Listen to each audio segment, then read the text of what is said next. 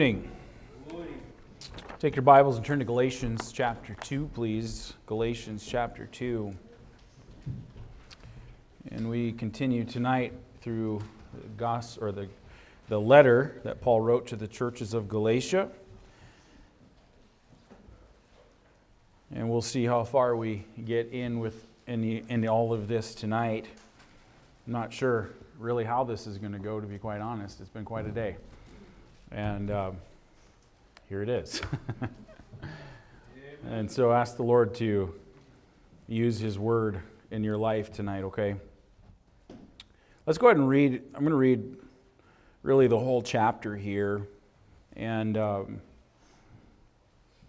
before we do that, just let me make a note here that this second chapter of Paul's letter here, of course there are no chapter divisions when he wrote it, but chapter 2 is a continuation of Paul's explanation in chapter 1. And the purpose of this epistle, we have to remember, the main reason that Paul wrote this was because the churches of Galatia were falling into deception, and Paul's purpose in writing was to preserve the purity of the gospel. There were those who were teaching what Paul called another gospel, which is not another. He says it's a different one. It's not another one of the same kind. It's not as effective. It's not a gospel at all. And you're falling for this, and you're being deceived by it. It's a perversion. Verse 6 of chapter 1, Paul said, "I marvel that you are so soon removed from him that called you into the grace of Christ unto another gospel, which is not another. But there be some that trouble you and would pervert the gospel of Christ." And so Paul's main purpose is preserving the gospel of Christ. And what was happening, if you don't remember, what was happening is that there were Gentiles who were being converted to Christ under the preaching and the ministry of the Apostle Paul. And these churches had been established. But then there were these Jews who said that they were believers, and we call them Judaizers, who came along and started teaching that Gentiles also had to be circumcised and keep the law as well as believe on Jesus Christ in order to be truly saved.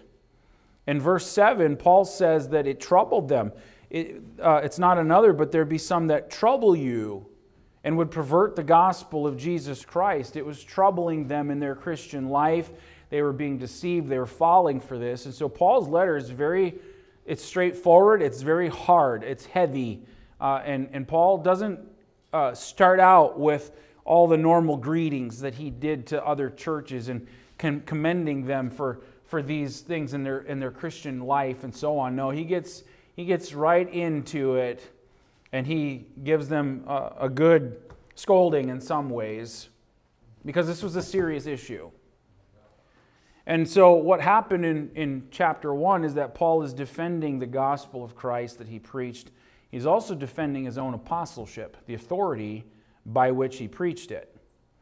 And Paul said that his apostleship wasn't by man. It didn't come from man. His authority didn't have anything to do with man, but Jesus Christ. He said in chapter 1 and verse 1, Paul, an apostle, not of men, neither by man, but by Jesus Christ and God the Father, who raised him from the dead. And so Paul's talking about his authority here, his call. It didn't come from like the Jews and from the hierarchy or from the Sanhedrin or from the high priest or any other thing. It came from Jesus Christ. He said the message, not only the man here, but the message that he preached wasn't of men either. That was from Jesus Christ as well. Verse 11 of chapter 1, "But I certify you, brethren, that the gospel which was preached of me is not after man. For I neither received it of man, neither was I taught it, but by the revelation of Jesus Christ." And so he's saying that it didn't come from the other apostles. He didn't get his authority to preach it from them either. It came from Jesus Christ. It certainly didn't come from the apostles in Jerusalem. In fact, he says, I didn't even see them. I haven't even been with them. He says in verse 17, neither when I, after he tells about his former life and how he was converted to Christ, in verse 17 he says, neither went I up to Jerusalem to them which were apostles before me, but I went into Arabia and returned again unto Damascus. Then, after 3 years, I went up to Jerusalem to see Peter and abode with him 15 days. But other of the apostles saw I none, save James, the Lord's brothers. And so the message I'm preaching didn't come from them. The authority didn't come from them. It came from Jesus Christ. He said, I was taught of the Lord himself in the Arabian desert. And then 3 years later, after I was converted to Christ, I went to Jerusalem and saw Peter and saw James. And he says another reason the message was not of men is that the message of this gospel that I've been preaching to you has the power to completely change a life. This is so different than the Jews' religion. And he gives his own testimony in chapter 1 of how he used to be a persecutor and injurious, but then the Lord saved him and completely transformed his life. That is the power of the gospel, to make a man different. If your life hasn't changed since you professed Christ, you're not saved. Plain and simple. And so, this is why Paul marveled that the Galatians themselves were so easily and so quickly removed from the gospel of grace unto another gospel. And Paul said to them in chapter 5, flip over there, chapter 5 and verse 7. He said, ye did run well. Who did hinder you that you should not obey the truth? This persuasion cometh not of him that calleth you. A little leaven leaveneth the whole lump. Paul says to him, he says, you were running so well. You started out so good in your Christian life. What happened here? And he says that what they are teaching, this persuasion, is not of Jesus Christ, the one who called you into his marvelous light. And you should know different, and you should know better. And so Paul is, when we get into chapter 2, we need to understand that Paul is still rehearsing his testimony and his ministry to the Galatian believers. And we're going to read most of chapter 2. Let's read all of chapter 2 here. And we're going to see three main things in this chapter. We'll not get to all of it tonight, of course, but just breaking down the whole chapter for you. We're going to see the consultation that takes place. We're going to see a confrontation that takes place. And then we're going to see the confirmation. And you'll maybe see some of that as we read through. Let's begin in verse 1. Then 14 years after I went up again to Jerusalem with Barnabas and took Titus with me also. And I went up by revelation and communicated unto them that the gospel which I preach among the Gentiles, but privately to them which were of reputation, lest by any means I should run or had run in vain. But neither Titus, who was with me, being a Greek, was compelled to be circumcised, and that because of false brethren unawares brought in, who came in privately to spy out our liberty, which we had in Christ Jesus, that they might bring us into bondage, to whom we gave place by subjection, no, not for an hour, that the truth of the gospel might continue with you. But of these who seemed to be somewhat whatsoever they were, it maketh no matter to me, God accepteth no man's person. For they who seemed to be somewhat in conference added nothing to me, but contrariwise, when they saw that the gospel of the uncircumcision was committed unto me, as the gospel of the circumcision was unto Peter. For he that wrought effectually in Peter the apostleship of the circumcision, the same was mightily in me toward the Gentiles. And when James, Cephas, and John, who seemed to be pillars, perceived the grace that was given unto me, they gave to me and Barnabas the right hand of fellowship, that we should go unto the heathen, and they unto the circumcision. Only they would that we should remember the poor, the same which I also was forward to do. But when Peter was come to Antioch, I withstood him to the face, because he was to be blamed. For before that certain came from James, he did eat with the Gentiles. But when they were come, he withdrew and separated himself, fearing them which were of the circumcision. And the other Jews dissembled likewise with him, insomuch that Barnabas also was carried away with their dissimulation. But when I saw that they walked not uprightly according to the truth of the gospel, I said unto Peter before them all, If thou, being a Jew, livest after the manner of Gentiles, and not as do the Jews, why compellest thou the Gentiles to live as do the Jews? We who are Jews by nature and not sinners of the Gentiles, knowing that a man is not justified by the works of the law, but by the faith of Jesus Christ. Even we have believed in Jesus Christ, that we might be justified by the faith of Christ, and not by the works of the law, for by the works of the law shall no flesh be justified. But if, while we seek to be justified by Christ, we ourselves also are found sinners, is therefore Christ the minister of sin? God forbid. For if I build again the things which I destroyed, I make myself a transgressor. For I through the law am dead to the law, that I might live unto God. I am crucified with Christ. Nevertheless I live, yet not I, but Christ liveth in me. And the life which I now live in the flesh, I live by the faith of the Son of God, who loved me and gave himself for me. I do not frustrate the grace of God. For if righteousness come by the law, then Christ is dead in vain.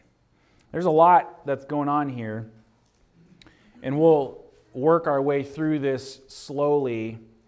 But there are three main things that we're going to grab out of this chapter as we work through it. First of all, I said it was the consultation in verses 1 through 10, where Paul gives his testimony of going before the Jerusalem council, and we'll talk about that tonight. Then there's this confrontation that takes place in verses 11 through 14, where Paul rebukes Peter for falling back into old Jewish ways and not walking uprightly according to the truth. And then there's this confirmation, verses 15 to 21, where Paul establishes firmly the relationship of law and grace. And Paul says at the end, I do not frustrate the grace of the Lord in salvation. And he says, if salvation comes by the law, then Jesus Christ died for nothing. And so we'll work our way through all of that. But I want to just do some background here tonight, because Paul is continuing his testimony here from chapter 1. And there's maybe some things that we've never really put together in the timeline of Paul's life. And so as I was studying this out today, it was like there were some things that I was making connections with. I'm like, oh, I knew that's what he was talking about, but how did it fit into this in Paul's life? And we're going to compare some scripture with scripture. We'll be going back and forth to the book of Acts and our text here tonight. So notice in verse 1, here we find the consultation, and you'll understand what I mean as we read here, because Paul says in verse 1, Then 14 years after, I went up again to Jerusalem with Barnabas and took Titus with me also. Now notice the timeline here. What is happening when Paul is talking about 14 years later? So Paul has rehearsed his salvation testimony. He said, I was saved. God changed my life. And Acts chapter 9 records that. He saw a great light. It was Jesus Christ. He said, Lord, what wilt thou have me to do? He was blind. But the Lord said, He's a chosen vessel unto me to preach the gospel to the Gentiles, and so on. And Paul is rehearsing all of that in chapter 1, how his life completely changed. And he's also saying, I didn't get my message from the apostles. I didn't even see them. Immediately after I was saved, he says in verse 17, Neither went I up to Jerusalem to them which were apostles before me, but I went into Arabia and returned again unto Damascus. Then after 3 years, I went up to Jerusalem to see Peter. And so Paul is rehearsing all of this. He gets to chapter 2 and he says, Then 14 years later, I went to Jerusalem again. What is happening here is that Paul is retelling to the Galatian churches about what happened in Acts chapter 15. And the reason he's telling about this Jerusalem council and what happened in Acts chapter 15 is because the very same issues were going on then that the Galatians were dealing with now. Paul had already had experience with this. And so he's talking about the Jerusalem council regarding the Jews who were doing the very same thing, saying that Gentiles had to be circumcised in order to be saved. But we need to understand where we are at in the timeline of Paul's life and Paul's ministry, because he says 14 years later. Now that's a big gap in time, isn't it? What happened during those 14 years in Paul's life and ministry? Because he had been preaching the gospel this whole time. So what happened during that time? Well, as we noted in chapter 1, Paul just got done rehearsing how he got saved. Acts chapter 9 tells us about that. Acts chapter 9 also tells us what happened as soon as Paul was saved. And Galatians chapter 1 and verse 18 says that he went out into the desert immediately after he was saved. He was taught of the Lord. Then he went back to Damascus preaching the gospel, and that went on for 3 years. Now go to Acts chapter 9. Keep your place here. And look in Acts chapter 9. Hopefully this makes a connection with you. So Paul says that he was saved. He didn't go to Jerusalem. He didn't see the apostles. He went out into the desert. He was taught of the Lord. Then he went back to Damascus and he was preaching. That went on for 3 years. Now look in Acts chapter 9 in verse 19. The Bible says, "And when he had received meat, he was strengthened. Then was Saul certain days with the disciples which were at Damascus. And straightway he preached Christ in the synagogues, that he is the Son of God. But all that heard him were amazed and said, Is not this he that destroyed them, which called on this name in Jerusalem, and came hither for that intent, that he might bring them bound unto the chief priests? But Saul increased the more in strength, and confounded the Jews which dwelt at Damascus, proving that this is very Christ. And after many days were fulfilled, the Jews took counsel to kill him. But their laying await was known of Saul, and they watched the gates day and night to kill him. Then the disciples took him by night and let him down by the wall in a basket. And when Saul was come to Jerusalem, he essayed to join himself to the disciples, but they were all afraid of him, and believed not that he was a disciple. But Barnabas took him and brought him to the apostles, and declared unto them how he had seen the Lord in the way, and that he had spoken to him, and how he had preached boldly at Damascus in the name of Jesus. And he was with them, coming in and going out at Jerusalem. And he spake boldly in the name of the Lord Jesus, and disputed among the Grecians, but they were about to slay him. Which when the brethren knew, they brought him down to Caesarea, and sent him forth to Tarsus. Now, understand what's going on here. Paul is just converted to Christ. He goes out into the desert. He's taught of the Lord. He goes back to Damascus and he starts preaching. And he's in Damascus disputing with the Jews and proving that this is very Christ, to the point that they wanted to kill him. His preaching stirred up such a furor that at the end of this 3-year period, there was such a stir going on that the disciples said, Paul, you got to get out of here. And they let him down in a basket over the wall at night to escape for his life. Which then he went to Jerusalem. And he wanted to meet the apostles, but none of them believed him that he was truly saved. And so it ties in with our text in Galatians chapter 2, where Paul says, in chapter 1 rather, in chapter 1 verse 18, then after 3 years I went up to Jerusalem to see Peter, and abode with him 15 days, but other of the apostles saw I none, save James the Lord's brother. Why didn't he see of the other apostles? Because they didn't believe he was truly saved. They thought he was still a persecutor. And so, Saul leaves Damascus. He makes the reverse trip of 130 miles back to Jerusalem. He's there for 2 weeks. Paul said he was there 15 days.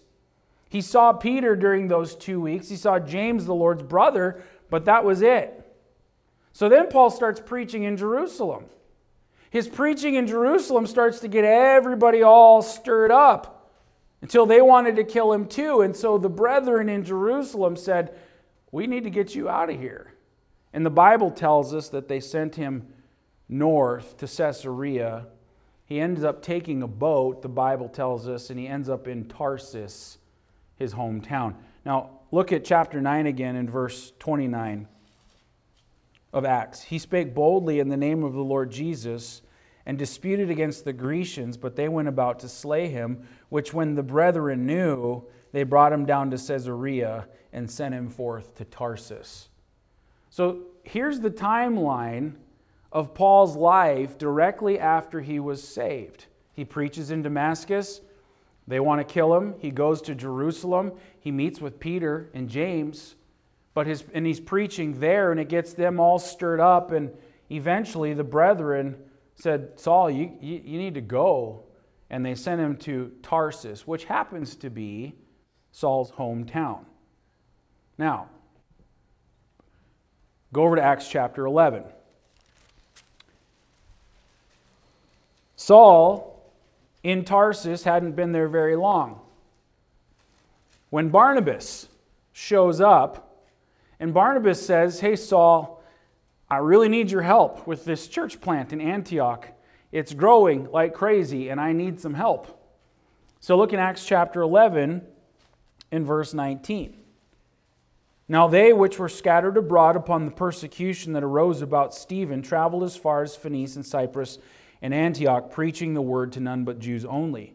And some of them were men of Cyprus and Cyrene, which when they were come to Antioch spake unto the Grecians, preaching the Lord Jesus. And the hand of the Lord is with them, and a great number believed and turned unto the Lord. Then tidings of these things came into the ears of the church, which was in Jerusalem, and they sent forth Barnabas that he should go as far as Antioch, who when he came and had seen the grace of God, was glad, and exhorted them all that with purpose of heart they would cleave unto the Lord. For he was a good man and full of the Holy Ghost and of faith, and much people was added unto the Lord. Then departed Barnabas to Tarsus for to seek Saul. And when he had found him, he brought him unto Antioch. And it came to pass that a whole year they assembled themselves with the church and taught much people. And the disciples were called Christians first in Antioch. I think that's where we'll stop right now. So, he was preaching in Jerusalem. He got everything all stirred up there. The brethren said, you got to go. They sent him home to Tarsus, which then, meanwhile, about the persecution, they went everywhere preaching the word. People end up in Antioch. They preach to Grecians, and multitudes are being saved. Barnabas is sent there. He sees the grace of God. He's glad. Things are going great. He's like, I need some help. So where does he go? He goes to Tarsus to find Saul.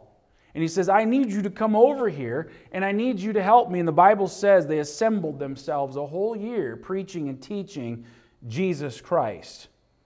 And so Saul hadn't been in Tarsus very long before Barnabas shows up. The Bible tells us they teach and preach in Antioch. This church in Antioch is established, and in time, the church sends out Paul and Barnabas on Paul's first missionary journey. Go to Acts chapter 13. In Acts chapter 13 in verse 1, now there were in the church that was at Antioch certain prophets and teachers, as Barnabas and Simeon that was called Niger, Lucius of Cyrene, Manaen, which had been brought up with Herod the Tetrarch, and Saul. And as they ministered to the Lord and fasted, the Holy Ghost said, separate me Barnabas and Saul for the work whereunto I have called them. And when they had fasted and prayed, and they laid their hands on them, they sent them away. So here is Paul's first missionary journey taking place.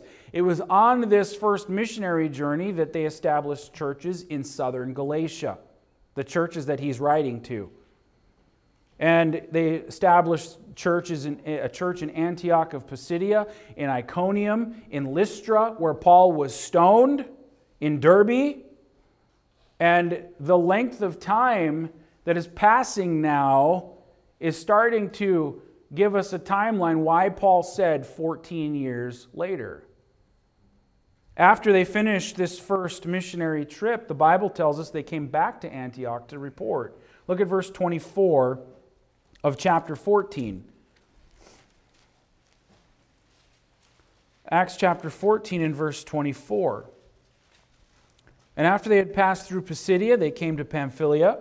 And when they had preached the word in Perga, they went down into Attalia, and then sailed to Antioch, from whence they had been recommended to the grace of God for the work which they fulfilled.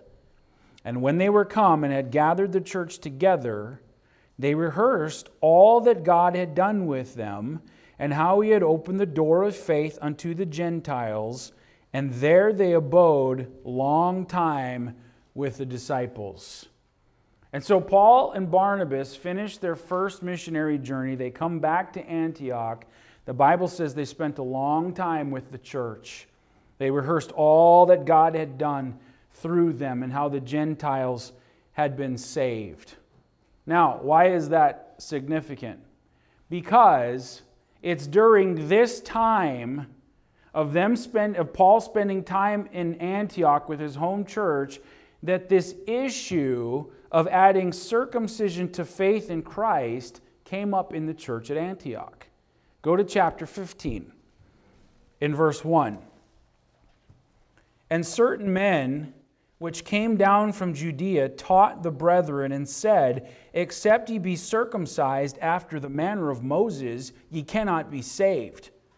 When therefore Paul and Barnabas had no small dissension and disputation with them, they determined that Paul and Barnabas and certain other of them, which is Titus, by the way, should go up to Jerusalem unto the apostles and elders about this question. And being brought on their way by the church, they passed through Phoenicia and Samaria, declaring the conversion of the Gentiles, and they caused great joy unto all the brethren.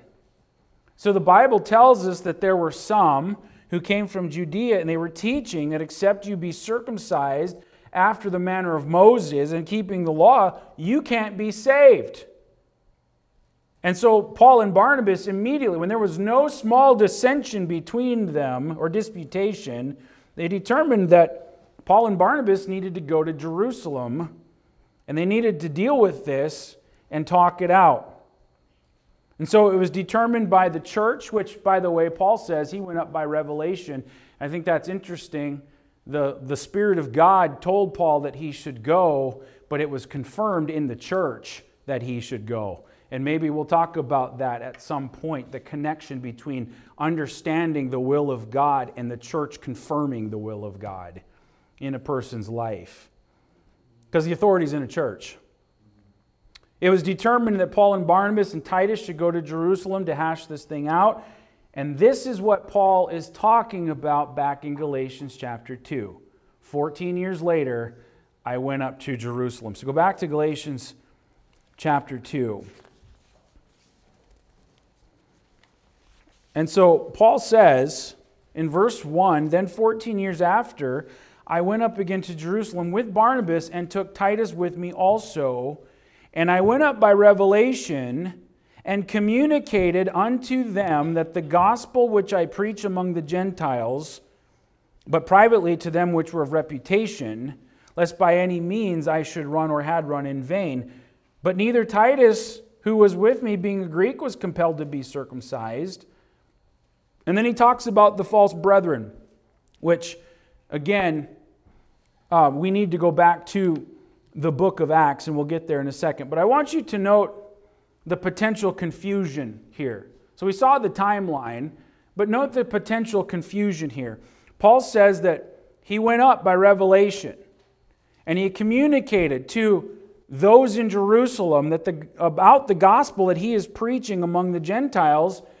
But he says, I did it privately with those of reputation, lest by any means I should run or had run in vain. What does he mean by that? Well, if we go back to Acts chapter 15, we can get a glimpse here of what Paul is talking about.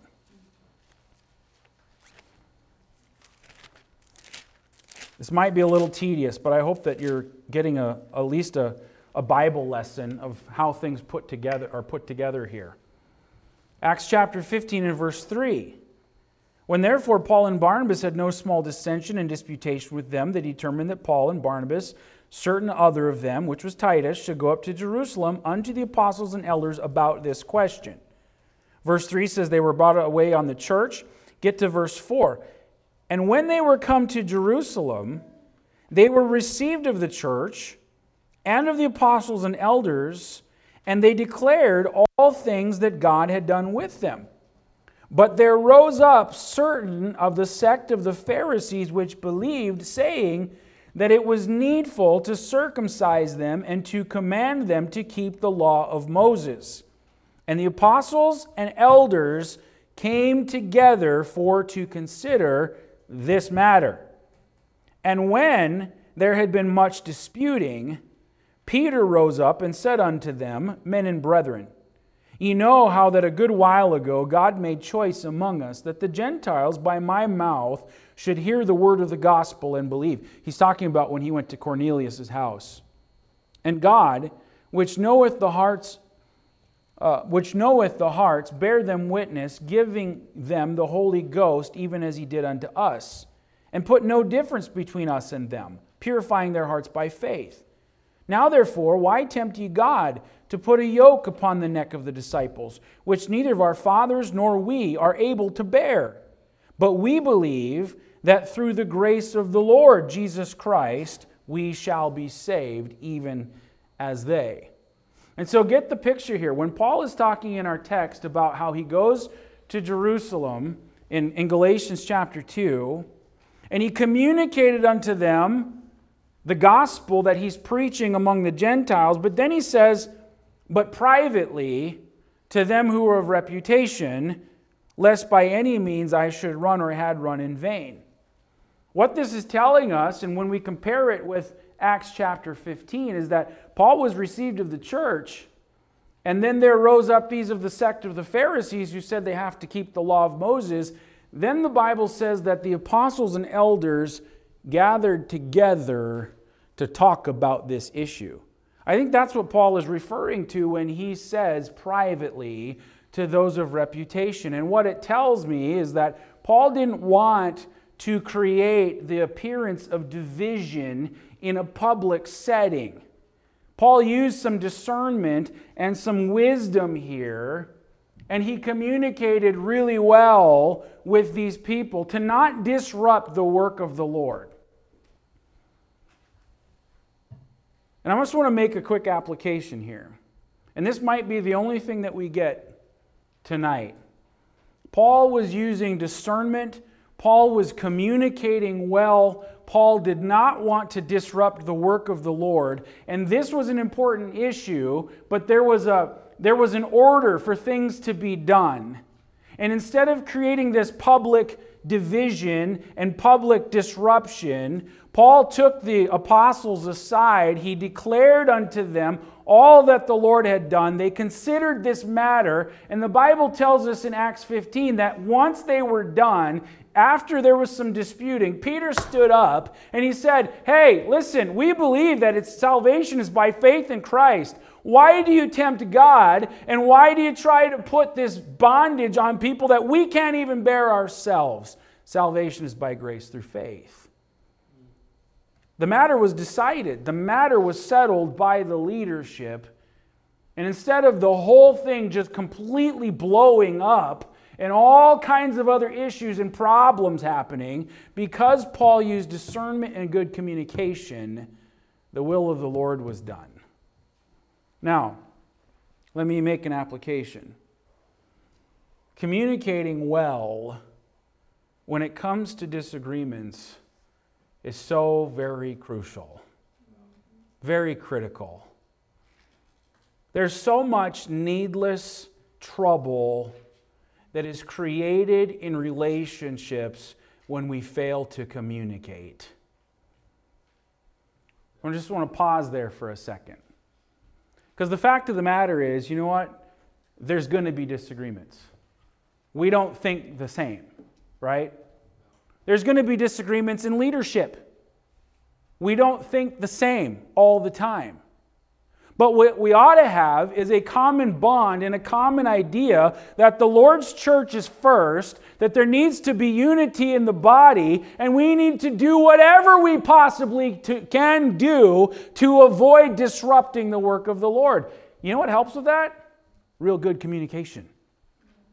It applies in homes as well. It applies in other relationships. What happens so often when we're proud and we're not teachable and we're not discerning and we just run off at the mouth? All kinds of other problems happen when it would have just been fixed if we learned to communicate well.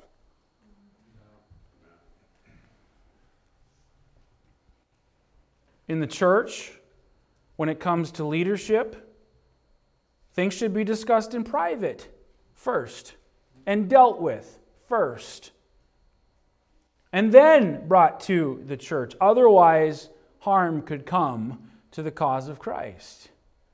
In homes, amongst spouses, you know what? Disagreements ought to be discussed in private, not in front of the kids. How many times does this happen? And we need to be careful about this because we're not perfect at it. But we should be careful about it. Disagreements happen and arguments are going on and the kids are right there and they're hearing all of this. Why not just learn to have some good communication and humble ourselves and not be so prideful and just take it quietly, privately aside to deal with the issue for the sake of unity in the family? Good communication is a key to being able to be what you're supposed to be, even as a spouse. The Bible commands husbands and wives. The Bible tells husbands that you're to dwell with your wife according to knowledge. The Bible tells a wife that she's to submit to her husband's leadership. You know what? All of those things actually work together well when we're not so proud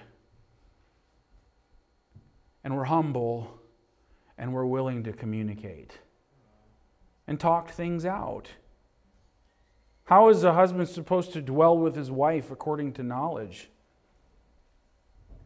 if he doesn't even know who she is and he doesn't care?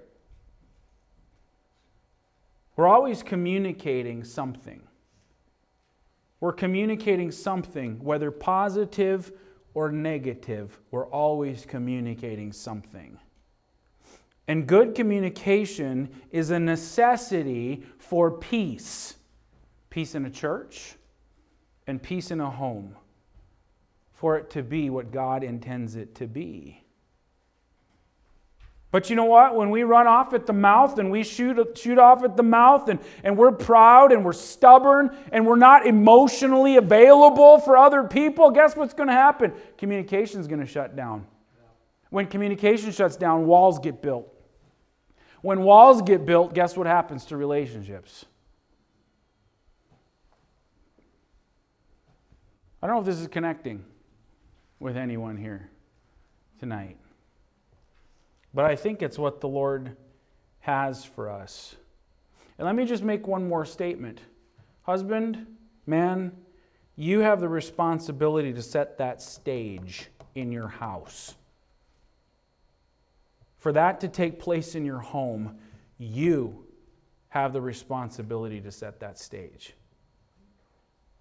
But if you're not available physically or emotionally, and you don't care, or you care only for yourself and your life, guess what's going to happen? There's going to be a whole lot of other things that become real problems in your home because you don't communicate. In order to communicate, though, it takes some humility. And it takes sometimes shutting your mouth and listening in order to really communicate. It takes a desire to actually care as well. What is important to you? Harmony in the home, peace in the home, the will of God in the home. Harmony in the church, peace in the church, unity in the church, the will of God in the church. There's a lot of problems that happen in churches too because people just won't communicate. And when I say communicate, I don't mean making sure everybody knows exactly what you think and trying to convince everybody of your opinion. That's not what communication is. But learning to listen, learning to be instructed, sometimes yielding, listening with intent and with understanding. Those are all critical things. And I'm saying that Paul used some good discernment here and communicated well to avoid the potential problems and avoid the potential confusion. What time is it? I think we're going to stop there tonight. I didn't know how this was going to go. I really didn't. It was quite a day. I'm like, okay, Lord, well, this is as far as we've gotten. You have something for us here tonight. Let me ask you the question. Do you work at good communication? Do you work at humbling yourself? Do you work at caring? Do you work at being what God wants you to be? Husband or wife, church member. Do you work at those things because you want, number one, the Lord's will to be done. Number two, you want peace and harmony. I think those are important issues that maybe we should address again or talk about some more. But just examine your own heart here tonight as we close, okay? Let's pray. Heavenly Father, I pray, Lord, that you'd use your word and the principles discovered here. Some of this was timeline and tediousness and how these things fit together, but the principles that we can still draw from it are very relevant and valuable. And I pray, Lord, that we would have a heart that says, I want peace. I want peace in the church. I want the Lord's will done in the church. I want things to be done decently and in order. I don't want to be someone who's full of pride, who's arrogant, who's unteachable. Lord, I want to bless other people. May we have the same heart and attitude in our homes. Even when we're treated unfairly, I still want peace and harmony in the home. And we work at it. Lord, help us to learn to be humble and to communicate well. And Lord, as we continue through this chapter and we uncover other principles and then we get into the meat of Galatians that gets very practical, right down to where we live in our day-to-day life, dealing with the flesh and walking in the Spirit. Lord, I pray that you'd use this study to grow your people. We thank you for giving us your word, that it's a solid foundation and that it doesn't change, that it's always relevant. We thank you for it in Jesus' name. Amen.